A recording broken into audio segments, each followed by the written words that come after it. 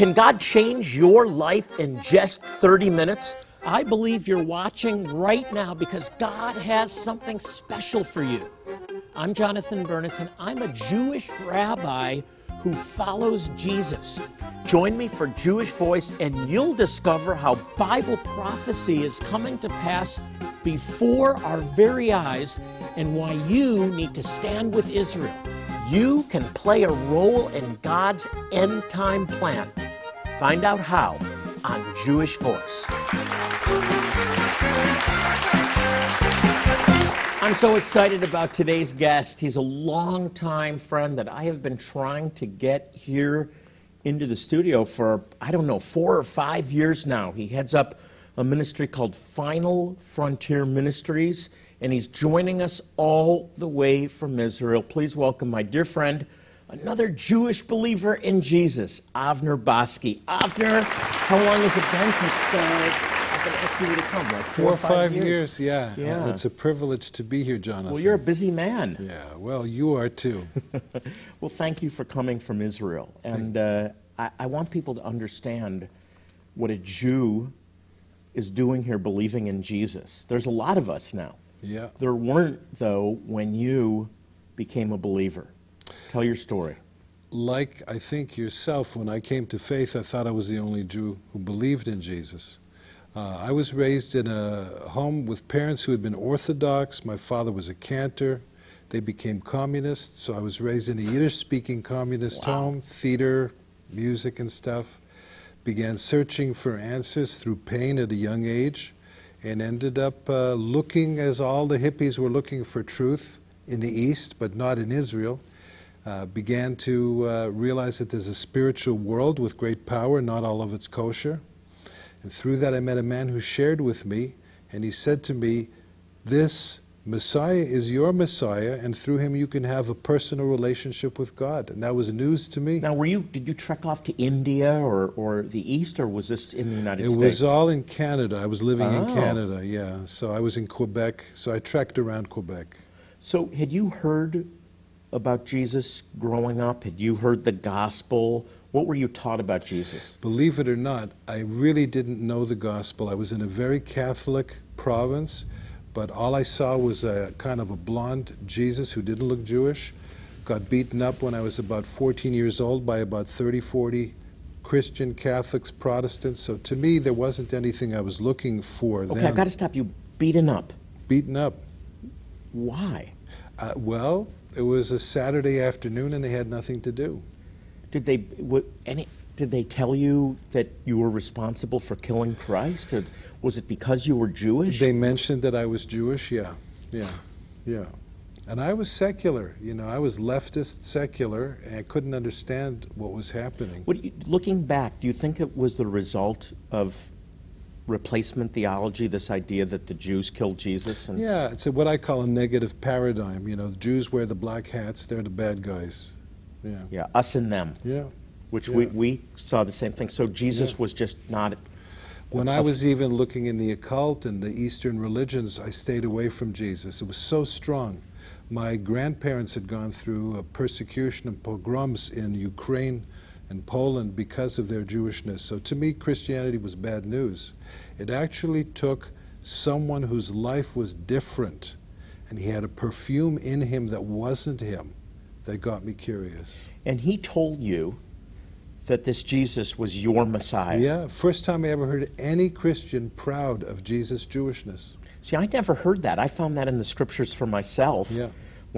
When people tried to share with me in high school, and I told them that I was Jewish, they apologized. Right. And they were supporting this erroneous view that Jesus wasn't for me. Right. Don't do that. If you love the Jewish people, the greatest gift that you can give them is the good news of their Messiah, and his name is Jesus, or we call him by his Hebrew name, Yeshua. So what happened next? Well, I ended up reading a book. It was called The Late Great Planet Earth, written by a guy named Hal Lindsey. It sold more than the Bible in its day. Wow. And he said the greatest event in the 20th century is the return of the Jewish people to their homeland. Never heard that before. Got to the point where I said, okay, if this is true, if all these prophecies are true, let me ask God. I remember being on a bus on an island called Jesus Island in Montreal, And I said, God, if you're there, and then all of a sudden I realized I'm your enemy, I've never paid attention to you, I've used your name as a curse word. If you really are who you say you are, come in and forgive my sins. And I had this huge power encounter on this bus where the Lord just came in like hot oil into me and filled me up, and I realized I can die now, I can go to be with the Lord. This is what I'm created for. And that was part of that happened as a result of a revival, Yeah, didn't it? This yeah. was a revival. Early 70s, yeah. Yeah. Well, there's a lot of us now. There's Yeah. a lot of Jews who believe in Jesus around. What do you think? Well, I think we're just the down payment of what God's promised to do. He says, you know, all Israel will be saved, which is quite a significant amount. And I'm looking I want people to forward know that. that is in the Bible. Yeah. I'm going to put it on the screen right now so you can see it. And I want you to look this up and study it. Romans chapter 11. Read Romans chapter 11. It says it right here. And Avner, it happens before the Messiah returns. That's right. That's right. All Israel shall be saved. And then Yeah. the Redeemer will come That's forth to Zion. correct. That's correct. And I'm waiting for that day, and I think there's a lot of people, even a lot of believers who are not Jewish around the world, who have this crying out to God and giving themselves no rest until He makes Jerusalem a praise. That's what we're here for. Yes. And I believe God's called you to be part of that, to be a prayer warrior for the Jewish people, for Israel, and give Him no rest until, it says, He makes Jerusalem a praise in all the earth. Now, Avner, speaking of Jerusalem, you ended up moving with your entire family Yeah. to Israel. That's we call correct. it making Aliyah. Can you Aliyah. talk about that? Yeah, well, when I came to faith, I started having a totally different understanding of what's going on in Israel. And there was just a deep hunger. It was a divine hunger that gave me no peace. And I realized I have to go back. I have to go back. And I went and worked on a kibbutz, and then after I got married, I was involved in Hebrew youth, studying Jewish history. I became a tour guide. I was involved in all kinds of ministry in the country. But really, what broke our hearts was the need, the spiritual need, and the strategic significance of what God is doing in that country. Now, why should that matter to Christians that are watching today? Why should Israel matter to them? Obviously, it matters to you. You're a Jewish believer. This was your homeland. Right. What about them? There's a strategy that God talks about that goes from Genesis 12 all the way to Romans 11. And in Romans 11 it says two things are connected to the Jewish people embracing Yeshua. One is that there's going to be much greater riches for the entire world. And two, that there's going to be life from the dead for the entire world. So I'm banking on that. Yeah, me too. Again, Romans 11, study it, pray about it, become part of it. It's like a light switch that's going to turn on when you get a hold of this, because it's tied to what God wants to do in your life and what He wants to do for the nations. Amen. Do you believe that? I believe. I know you do. Yeah. Yeah. Avner, I want to jump into a topic, and this is really an important topic, and I heard you teach on this. And I contacted you after I heard you teach and said, you've got to come on the show and talk about this. And you turned it into a book later, Jews, Arabs, and the Middle East, a Messianic Perspective. What's a Messianic perspective? Well, sometimes when you bring the parties together, especially in the Middle East, where you have to live through it, it's not just a romantic picture, but you have to get down to the biblical picture of what God is doing. And there's a huge strategy that He started with the choosing of Abraham in Genesis 12, and this is some of the spin-off, and it's going to be some of the dividing points, I think, for the whole world because of how God's going to make Jerusalem, it says, a stumbling stone for all the nations, and this is connected to it. So here, that's interesting because you have Jerusalem becoming a praise in all the earth. Mm-hmm. We're praying for that. Christians are to pray for Jerusalem being a praise in all the earth. And yet in Zechariah it says that Jerusalem's going to be a stone of stumbling. Yeah. How does that all work? That seems to be in conflict. It's kind of ironic, but whatever God has chosen to love, in this case the Jewish people, the enemy of our souls has chosen to hate. And he has no problem infiltrating whatever organizations he can, even the great religions, in order to foster that hatred and desire to destroy the Jewish people. So is this a conflict between good and evil focused on Jerusalem, focused on Israel? I totally think so. That's not to say that the Jewish people understand it fully or that the body of Messiah understands it fully, but it's something very much in God's heart. When we come back, I want to talk about a book you've written. Actually, I heard you teach this, and I called you because I thought immediately, people have to hear this. And then you put it into a book where you help us understand the landscape of Jews, of Arabs, of the Middle East, of the conflict that's going on, and why we have to be aware of this. So you don't want to miss this. We'll be right back.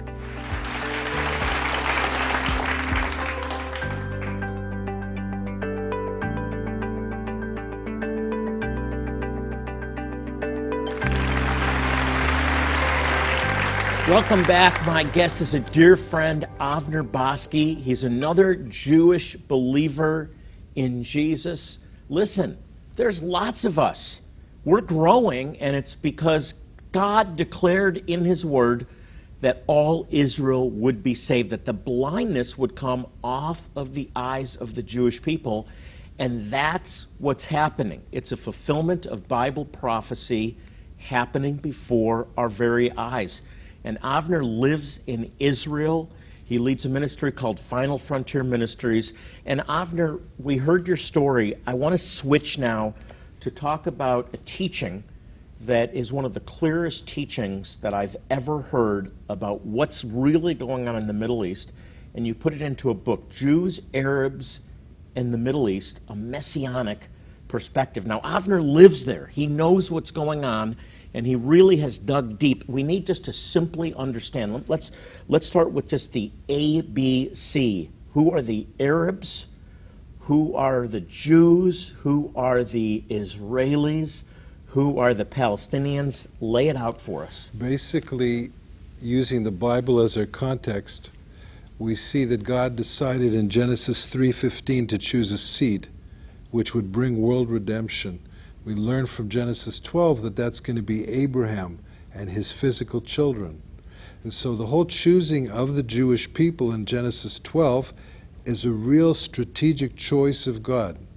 Now, along that process, you had someone like Sarah who said, I think I'm pushing, like 75, 80, I'm not going to have kids. And so she had an idea which ended up leading to taking another woman, having a kid, and that's how Ishmael was born. God never called Ishmael the covenant child. And sometimes in our century, when we look at Ishmael, we say, hey, can't we get this family working together? But then we start putting stuff in the scripture, we miss God's strategy, which is that He deliberately chose Isaac and then Jacob. And so you have these descendants, Ishmael, who ends up kind of mocking the Jewish people, and from there he went out into the desert. And so that mocking is still something that goes on within the Arab world today. And a lot of people think that Ishmael is really the center, but if you look carefully in the Bible, there's nearly no prophetic description of Ishmael in the whole Bible except a negative one in Psalm 83. Now, on the other hand, God blesses Ishmael, and He says, I'm going to make you a great nation, you're going to be a powerful nation, and because you're related to Abraham, but you're not the covenant nation. Now, is that the mistake that Islam makes, tracing their heritage back to Abraham, or their blessing back to Abraham through Ishmael? That's correct. They have really what would be called Arab replacement theology. That's really how Islam is built. That God, in their understanding, with a different name, has chosen Ishmael, has chosen Saudi Arabia, what we call today Saudi Arabia, and has no friendly attitudes toward the Jewish people. This is in the source documents of Islam. And they believe the land now belongs to Islam because it was conquered. The calling, the blessings, the gifts, it all belongs to the Islamic people. So it went from an Arab organization, Islam did, through conquest of the Middle East and even Southern Europe, to the point that everybody felt they're part of the Arab nation. We need to distinguish between those who were descended from Ishmael, which is a real small portion in the Arab world, and those who speak Arabic but are from different nations, which is about 90% of the Islamic world. A lot of people are confused on So that. only 10% maybe actually trace back to They would Ishmael. be Semitic, and even less would be from Ishmael. Now, what about the Jewish people? Give us just I just want to be basic here. Who are the Abraham, Jews? Isaac, and Jacob. So it comes through the patriarchs, like it says in Romans 11. And those who are descended from Abraham, Isaac, and Jacob are the Jewish people. It actually is a race. It's an ethnic grouping. It's a calling on a people, just like it's a physical land given to them, it's a physical people. Now, most Jewish people aren't believers in Jesus. Israel as a whole is secular. What about those that would say, no right to the land, you're separated from God, you're not following God, therefore you have no right to the land? I think it's at the basic point, it's a misunderstanding of grace. Because every Christian would say grace is unmerited favor, and they depend on it. But when you talk about the Jewish people getting unmerited favor, all of a sudden there are objections. And I think it's because grace really causes an offense to some people's hearts. Yes, I think so too. All right, the Palestinians. Just who are the Palestinians? And are they Arabs? Are they? This is a long question. The Palestinian, the word comes from the Philistines, who were Greeks. They were not Arabs. The word later got translated after the jihadi invasions to that area. And Palestinians can have different groupings. Some come from Lebanon. I know many Palestinians who come originally from Lebanon, others from Syria. There are those who say they're descendants of the original Canaanites. If so, they're not from Abraham, because the Canaanites were from Ham, not from Abraham. If you want to see a biblical connection, and I talk about this in the book, the descriptions in Ezekiel 35 and 36 and in Obadiah 1 talk about Edom as wanting to possess what we call the West Bank today with a heavy anti-Jewish heart. I think that's what we're looking at today. Not so much Ishmael, but Esau. Okay, so this gets complicated, but the book makes it really clear. The Palestinian claim to the land, and I know that Christians are really struggle with this. It's really confusing. Mm-hmm. We see the plight of the Palestinians. They've become the underdog. There's a lot of propaganda. The boycott, divestment, sanction movement has gained a lot of ground, and there are Christian denominations, Avner, in America and in Europe that have become anti-Israel over this issue. Right. What should the response be of Christians? Well, I think if we believe the Bible, and if we believe that it's the Word of God, it's full of prophetic stuff. It was 95% written by Jews and perhaps 95% written about Jews. So when it focuses on Israel, it says, I exile the Jews, I'm bringing them back to their land. And there are going to be those, specifically in Ezekiel 36, who are against that, and God says, I call them my enemies. So this is a hard word. But I think if the same God who exiled the Jews is now restoring them, we have to start digging into the scriptures which talk about it and see. Now the beautiful thing about it is God exposes, He offends our minds, but to reveal our hearts. And so I think this whole Middle East thing is really testing our hearts. Does God only love the Jews? Does He not love also the Muslims in the Arabic-speaking world? It's so important to keep a balance there. If people are enemies, what did Yeshua say about our enemies? Love our enemies. So there's a real challenge here. Well, I want to affirm what you're saying and just state it to all of you. This is not about God loving or preferring one group over the other. He loves everyone equally. This is about His sovereignty, saying, this land I will give as an eternal possession to Abraham through Isaac and Jacob. Mm-hmm. You want to comment on that? It's totally right, and it offends so many people today because so many people are not thinking about the scriptures. But if we take it seriously, we have some study to do, and we have some praying to do, and then we have some activism to do. Okay, talking about the scriptures, I want to dive into the deep end, and I want to talk about Bible prophecy. because it is so complicated, Avner. There's so many different scenarios, Gog and Magog and Tubal and Armageddon, and I feel like some Israelis and leaders in the Jewish community see this Christian prophecy as a means to an end. Right. That it's just a means to the destruction of the world, and Israel's a gateway to that. I call it a chess game, that they see the Jewish people as a pawn, maybe an important pawn. No one likes to be just a pawn. I think at the same time, there are a lot of scriptures about the Jewish people, but where is the heart of God in this? And so if we get stuck only in a negative paradigm about the Jewish people and see their role as basically to be killed, I think it's missing also some of the incredible scriptures about how God is going to raise up an army. It says in Ezekiel 37, he brings the dry bones back to Israel to turn them into a mighty army. What's that army going to do? What do you see in Scripture? I don't think any peace plan is going to work, because I don't think within the Arab or Arabic-speaking world, Islamic world, that they can come to terms with Israel existing as a reborn and returned state. I think that's the issue. God talks about how all the nations in that area are going to come against Israel. So really, as far as the scriptures are concerned, we're looking at peace after there's problems. And again, we know the passages, Ezekiel 35 through 39, Zechariah 12 through 14, talks about real testing of the world, and the world's mostly going to fail. But it says we're going to shine. And in Isaiah 60, it says specifically God's going to shine on Israel, and the nations who are in deep darkness are going to come. It's something maybe not a lot of people have thought about. I love how you go into it in the book, by the way, because you take, what I love about you, Avner, is you take really complex ideas and you make them simple, instead of simple ideas complicated. Anyone can make simple ideas complicated.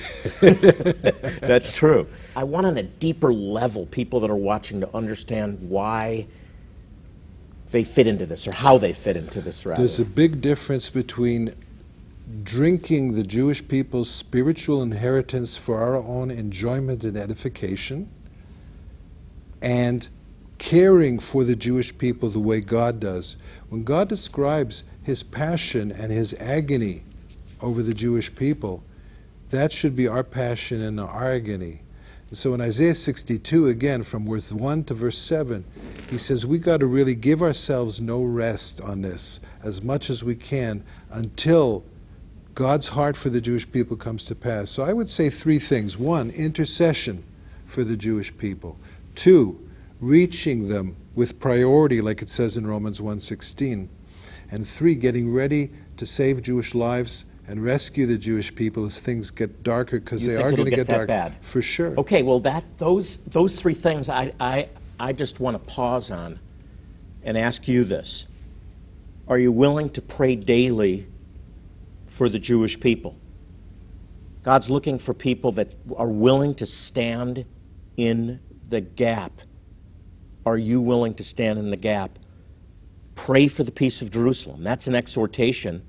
And then we're told they shall prosper that love thee. So pray. Are you willing to lay down your lives for Jewish people as anti-Semitism grows? The righteous Gentiles during the Holocaust that sacrificed their lives, in some cases, to harbor Jewish people. They're great in the kingdom of God. Are you prepared to do that? When you say, I love the Jewish people, are you willing to lay down your life for them? I want you to think about that. We'll be right back.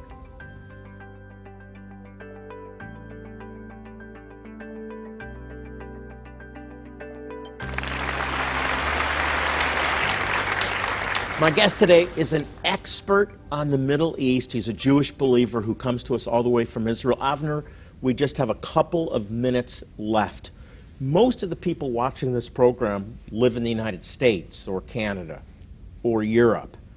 That's pretty far removed from Israel, right, which is really the epicenter. Right. What about living here so far removed, and what's ahead for us? It's hard to relate to the pressure cooker that right, you live in. Right. Talk about the last days and being Christians here in America, in North America. I would say two interesting things. One, The Middle East has moved to America. God has moved Jewish people here, and it's become a haven for the Jewish people. 6 million, does that number sound like something in history? 6 million people came here and have prospered in this country and have been blessed and have blessed this country. That's an invitation for this country. There's more freedom to share the light of Messiah with the Jewish people here than any place in the world. And I think that's one thing people need to really be praying about.